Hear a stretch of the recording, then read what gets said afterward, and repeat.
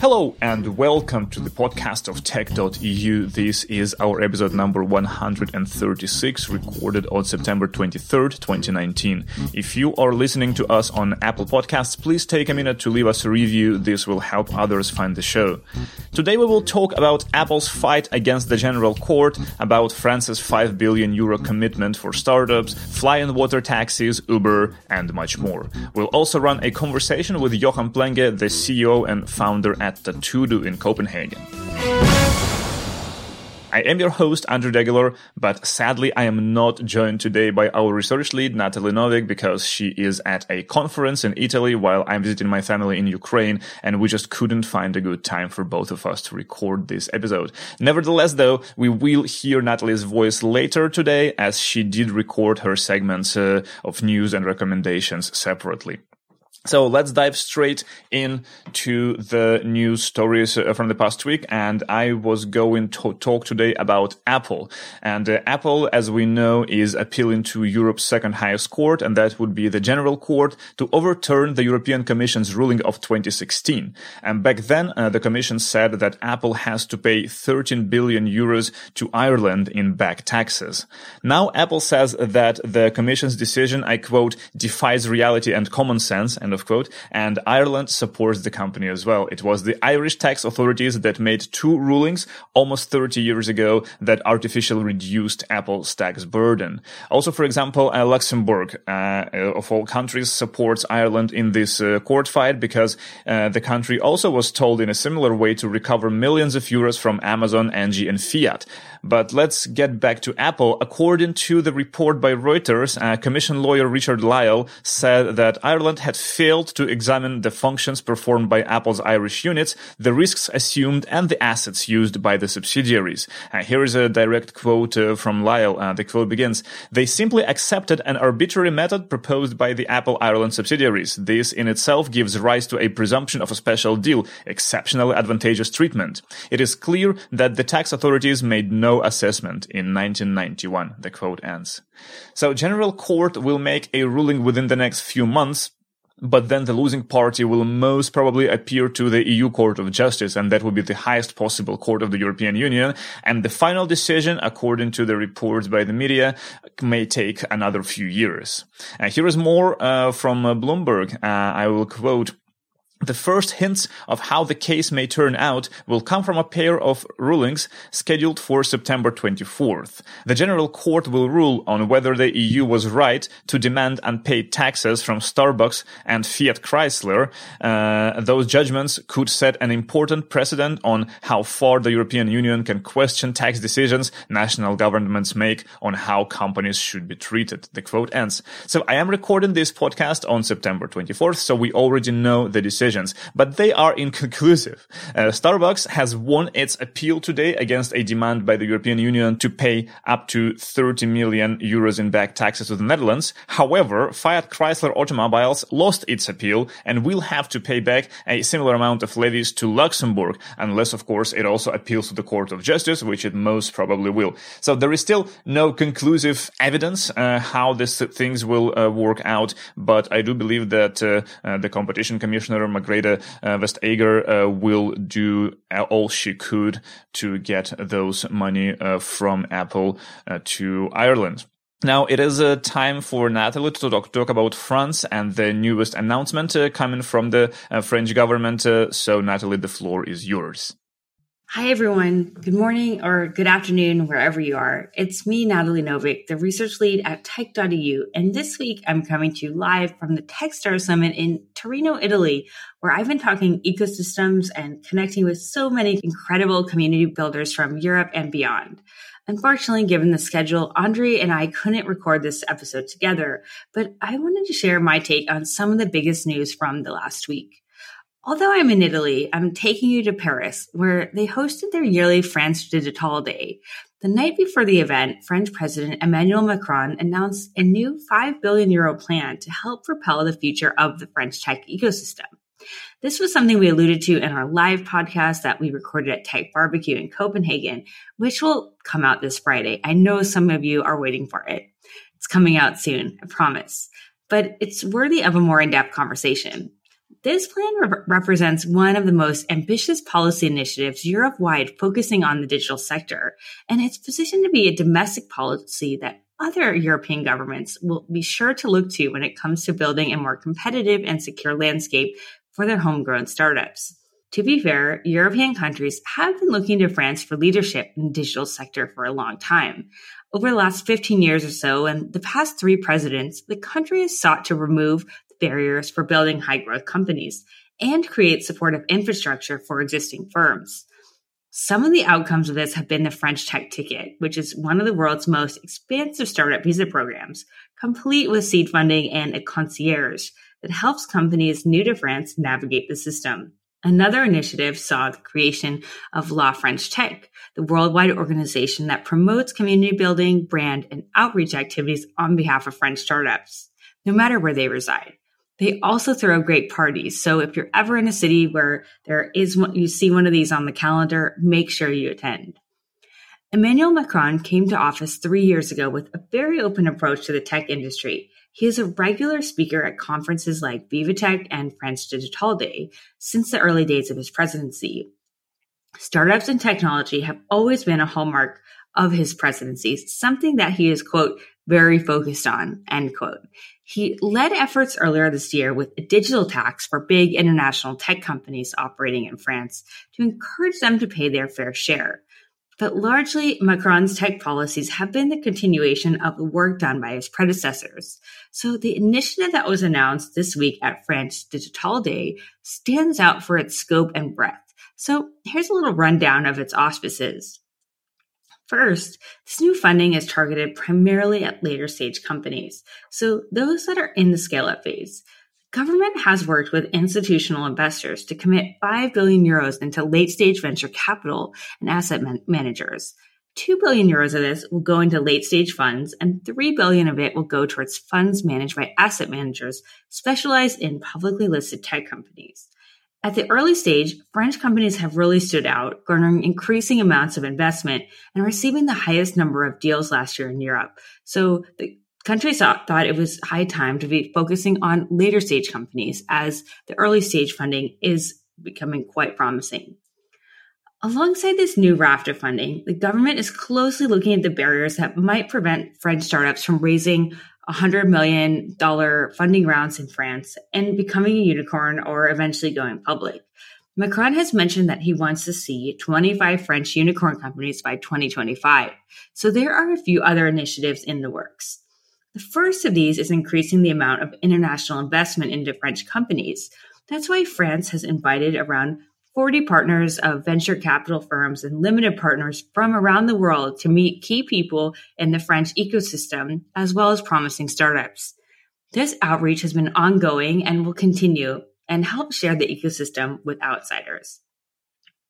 Another announcement was the effort to increase the impact of La French Tech. Now, each overseas and domestic French ministry and administration will have a French tech correspondent, with estimated staffing coming to nearly 150 people at all roles in the French government working for French startups. La French Tech will then seek to identify some of the country's top performing companies, which will then receive access to a new fast-track administrative system. So they'll receive an administrator to help them navigate whatever needs they might have. For example, they want to acquire prototyping materials from abroad. The representative will ensure that those can be acquired with a minimum amount of import headache and administrative freedom. What the program does is elevate the work of France's startups and technology companies with a unique showcase policy, and one that is specifically targeted at the needs of later stage companies, something few policies in Europe and beyond, for that matter, have sought to address quite this comprehensively. This policy won't be for everyone, and it is dividing some critiques that it is supporting some types of companies over others. But in Europe, you really have to admire the French for their really bold and innovative ideas in this space. They're aware of the challenges that continue to exist for companies at all stages in tech, and they are hyper-focused on improving their fortunes. It will be interesting to see how this plays out in practice. But in the meantime, there's a continued enthusiasm and excitement over this policy. So it'll be great to see what happens. So I'm really looking forward to that. Natalie, thanks a lot for sharing this. And now it is time to run our interview of the day. And it is a conversation with Johan Plenge, the CEO and founder at Todo, which I recorded in Copenhagen a few weeks ago. This is a very interesting company. Let's listen to this together. And we will be back in a minute with books and stories recommendations. Hello, this is Andrew Degeler reporting today from Copenhagen, and I have a chance to catch up with Johan Plenge at the office of Todo, a Copenhagen startup that has recently raised $5.3 million. Hey, Johan, thanks a lot for taking the time to talk today. Thank you for coming by. So it's a really impressive office, I have to say. It has the tattoo-related art, let's put it this way, all over the place. And most of the people have at least one tattoo around here. So can you start by telling in a sort of a brief way what Todo is and how did you actually come around founding it? Todo is the world's largest tattoo community. We help people find the right tattoo artist for their project, which is also how it started. Started after in 2012, after I spent probably a year getting my first tattoo because I didn't know what artist I wanted, and I went online and was just surprised about that there wasn't any good site with all the information that you kind of need.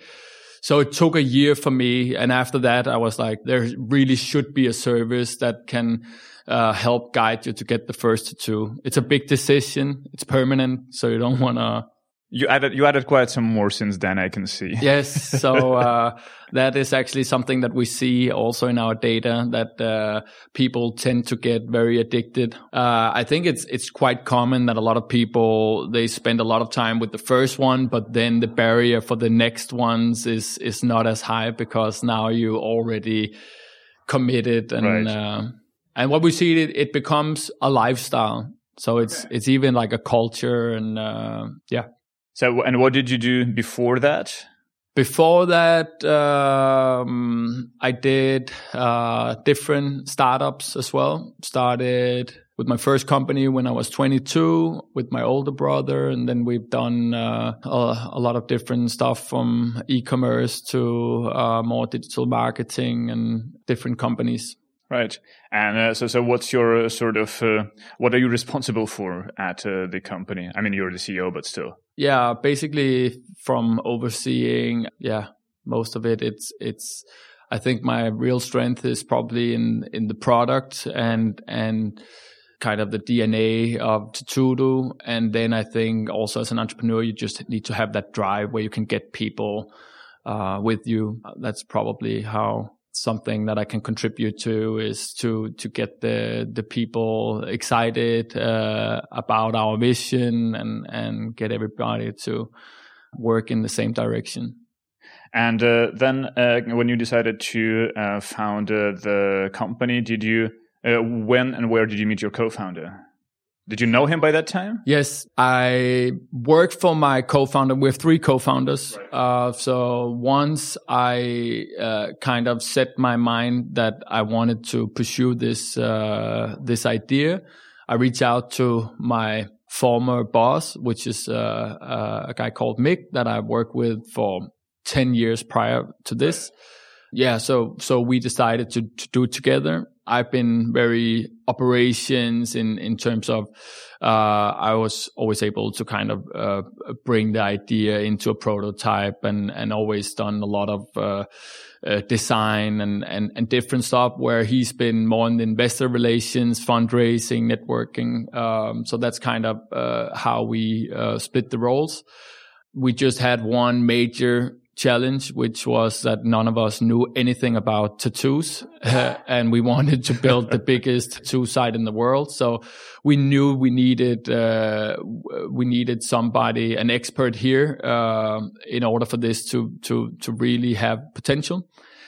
And the only tattoo artist that I knew at that time was Army James, who starred in the popular reality show Miami Ink., which was the first of these tattoo TV shows that came out. He's the most famous tattoo artist in the world, and at that time, which was in 2012, he had around 500,000 followers on Facebook, which was huge. We decided to reach out to him.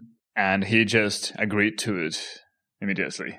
Yes, almost. So I guess this is also the part that a lot of entrepreneur needs, where it's kind of luck and timing. So it turned out that I was talking about this, and a guy that I play football with said, "Oh, Army, I have his contact info because he did an appearance in Copenhagen once, and my friend worked at the production and was responsible for taking them out.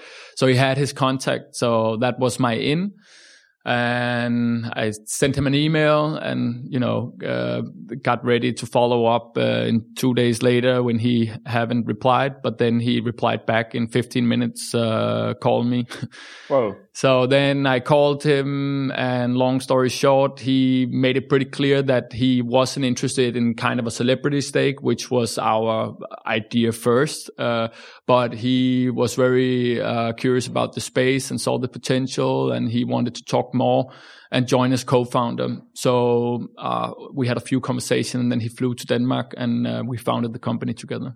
So as far as I understand, Tattoodo actually has changed quite a bit since it was founded. So what was it like when you just started, and what is it like now? So back when it started, it was a crowdsourcing platform for tattoo designs, because that was my original idea, that if you had this idea for a tattoo, it would be amazing if you could just submit it and have different artists pitch in and then take that design and down to the tattoo shop. However, we found that wasn't the optimal, because these tattoo artists are also artists, so they didn't appreciate as much if you came with a design done, and a lot of the designs were done by digital designers, which is not the same as tattoo artists. Yeah, of course. So there was some challenging, but and then we've been on quite the journey, because we started generating a lot of traffic. As a part of an SEO strategy, we started doing content and doing a blog and article, and that just blew up, and we drew massive traffic. And within the first year, we had 20 million monthly uniques, and suddenly that became a thing. So we also kind of have followed that media path and done advertising and branded content. This was back when Vice and BuzzFeed and Huffington Post were all very hyped. So because of that traction we got funding from San Francisco-based VCs, and that was also with this media direction. Today, we're in a transition of going from being the world's largest community to becoming a booking platform for tattoos. So I'm very happy that the vision is we're actually back to the original idea, which is make it easier to get the right tattoo, make it a little less intimidating, and connect you with the right artist. I just centered it around the tattoo design process, but now we're just linking based on when we know what style you're looking for, we can tell you exactly the artist in your area that does this, or maybe you have to travel and go here and kind of make it a seamless experience. It's not like we have to invent something completely new, because we can look at all these great services, booking services that are out there. And there's just been some timing. It took a while. I want to take the credit for digitizing the tattoo artists, but I think Instagram and just smartphone in general has really, when we started out, a lot of the artists didn't even have a proper website. So it was completely, fragmented space. Since Instagram has really captured a lot of the artists, tattoos is one of their biggest verticals. So today it's just a completely different timing. They are digital and they understand. And now actually Instagram is losing some terrain because, with their algorithm change, they have to boost in order to get exposure. So we can kind of be the professional network for them, focusing on clients instead of just followers and likes. We can bring them business. So you got a business model to that? Yes. So currently Currently, we have a subscription model, so tattoo artists can sign up on Tattoodle on our Pro, where they get premium exposure on the platform, and they get a booking functionality, so people can book with them. So I have not seen prices listed on the platform. Is that intentional? There should be prices on the platform. So our Pro subscription for artists is $30 per month, and for studios it's $80 per month. Right. Now, what I mean is, as a customer, I just come on the platform, and if I want to know like how much each tattoo studio would charge me for a certain tattoo, I can't really see it like from the get-go. No, and that's really interesting. That's a really good question, and something that we are working on trying to solve. It's very hidden, and that's just general for this industry, which is something we would love to do something about. But the truth is that it's hard to get a list price. It's not like a off-the-shelf product. Yeah, of course. So, and a lot of questions artists are always laughing about is like, how much is a sleeve? Which is questions that they're getting, which is, you can understand it on the client side, but it kind of depends if you're a girl with really slim arm or you have big, arms. So, and that just have huge impact on the price in the hours so you could do something kind of the hour rate, the hour rate, which is usually around $150 per hour. And then obviously it depends on areas. So that's something that we're looking to add, but also we're working on so you as a client can get that price quote. And that's actually something that we're doing now. It's in terms of a conversation where you start. So you have like a digital conversation through our in-app messaging, and then the artist can give you a quote. And that's something that we're constantly improving, because a lot of people like you are wondering about, so I'm thinking about getting this, how much would it cost? And obviously you can give some estimates. So we'll add that. Right. So what are your primary markets in terms of geography? So our primary market is the US and the English-speaking countries. Right. Our biggest city right now is New York, London, and LA, but we are also actually quite big in South America, Brazil, and have a global audience. But it's primarily the English-speaking countries for now. That's also what most of our content is in English. Okay, let's go back to the company then. What are your most important metrics? What are you measuring, and what do they look like for now? Yeah, so recently we have been in this transition in focusing on becoming the booking platform. So now we're looking into more traditional KPIs with the conversion rate, churn rates, sign up, and before it was more on the user growth and the traffic growth. Obviously, MRR, our monthly recurrent revenue, are probably the most important KPIs for us now, as well as retention is a key focus for us. So what are the numbers that you can't disclose at this point? Yeah, no, that's something that we work internally on, but everything is going in the right direction. We still have a lot of tweaks on the product side, just from going from being more of a Instagram, Pinterest app for tattoos to becoming way closer to the actual booking. So that's kind of the transition and the exercise that we have now is to educate our huge audience in what it is that we want to offer them now. So at this point, and our user base just last year grew with 600%. So we have 7 million registered users, app users at this point, 600,000 tattoo artists, registered tattoo artists.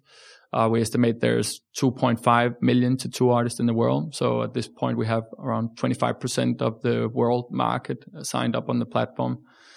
That's pretty good. That's pretty good. We're happy and very excited about the next phase for the company. So for you, it's probably a good thing that after a person gets their first tattoo, they are pretty likely to get another one, right? So that your users don't use you just once, but they will just keep kind of going through and exactly. And that's one of the. So first of all, it's an interesting product challenge that a lot of services deals with, which is because we also see there's high customer loyalty. So when you get your first tattoo, how do you get them to use the platform for their next tattoo if you already have connected the client and the artist?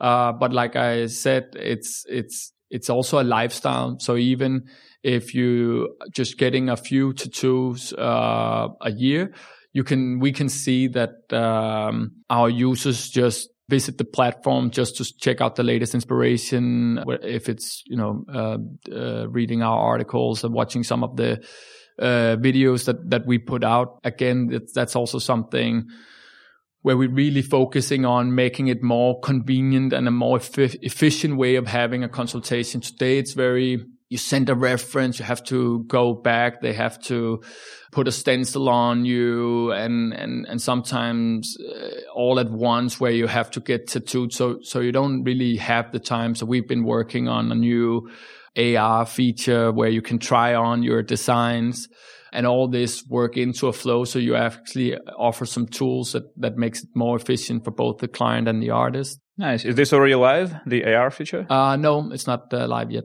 We have AI that can detect tattoo styles, which we use to serve you the most relevant tattoo inspiration and tag images that are being uploaded. And then we're working on building this into our next version. And that's started as an experiment, and it's actually looking really cool. So, but we are constantly iterating on our product. And actually, we have the next big version coming out here in short time. Nice. So you raised $5.3 million in July. Was it actually hard to raise money for a tattoo marketplace?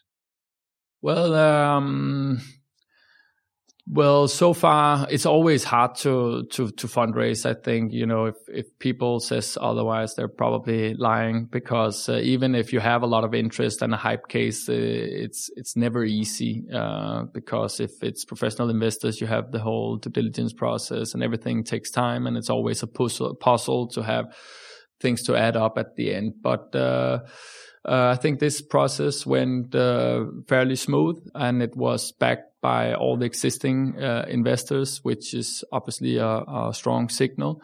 And we got some new really smart investors on board that we're very excited about. I think something that I've heard is that we've probably been the first tattoo marketplace that have kind of made it to a lot of these VCs, but they're seeing more and more, because it's just a market that people, I think, in the past have seen more as a subculture. But the truth is, it's so mainstream. Yeah, it's much more mainstream. It's 40% of millennials that are tattooed, and it's just booming. It's a $50 billion industry. So you just with like 25 people here at the office. What do you need so much money for? What are you going to spend it on? I'm going to spend it on scaling the company to the next level. So we are still doing a lot on the product side. Some of the features that we talked about before, in making this full transition and becoming this booking platform with all the features. We're also working on a lot of these SaaS features towards the artist to make their life easier with the calendar, the scheduling, the payment integrations. A lot of this that's very natural for us to add once they're already using the platform to get leads. And then it's a lot in our growth in optimizing these funnels from the people that signs up and getting them into converting them all the way down, getting them to try out our new pro service, and making sure that they stay and they're satisfied. Right. This is really interesting. Okay, Johan, thank you so much. That was it for my questions, and good luck with Tattooed, and see you around soon. Thank you very much.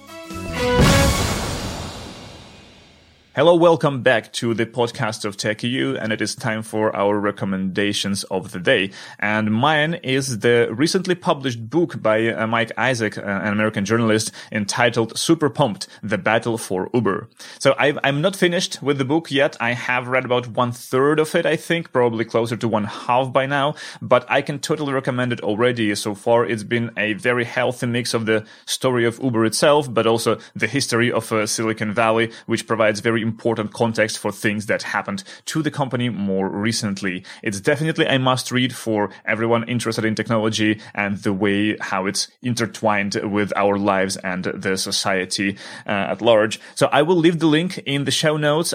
Do check out the book if you haven't yet. You will not regret this for sure. Now, Natalie, what did you want to recommend today? And for my recommendation this week, I'm staying on the French theme here, and I'm taking you to the River Seine, where a startup that was conducting some tests and got stopped by the police for speeding. The company here is Sea Bubbles, a company that is usually based in Monaco, and what they've built is a water taxi that appears to fly above the water using hydrofoils and operating with zero emissions. It is one of the most incredible and beautiful new concepts in transport, in my opinion, and it is a company I've been following for some time now. I included them in TechEU's Auto Report, which was released last year at the Paris Motor Show. Generally, along the River Seine, the speed limit is about 12 kilometers per hour, but the Sea Bubbles craft has the permission to go up to 30 kilometers per hour. The police on duty that day just wanted to make sure that everything was in order, or possibly to get a look at this new concept in transport. So if you haven't had a chance to see Sea Bubbles for yourself, you might have a chance quite soon, as they are planning to launch their water taxi service in cities in the United States, France, and Holland next year. So look out for that.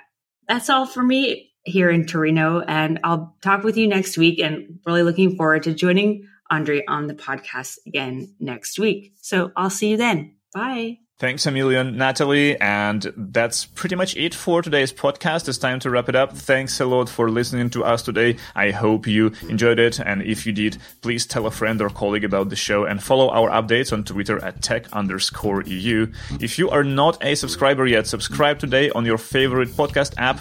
Audio engineering for this podcast is done by SoundPulse. That's sound-pulse.com. Please feel free to email us with any questions, suggestions, and opinions at andre@tech.eu and Natalie at tech.eu. Natalie, thanks a lot again for the segments you recorded, and I do look forward to speaking to you live on our next episode. Thanks for listening. Enjoy the rest of the week, and talk to you next Wednesday. Bye-bye.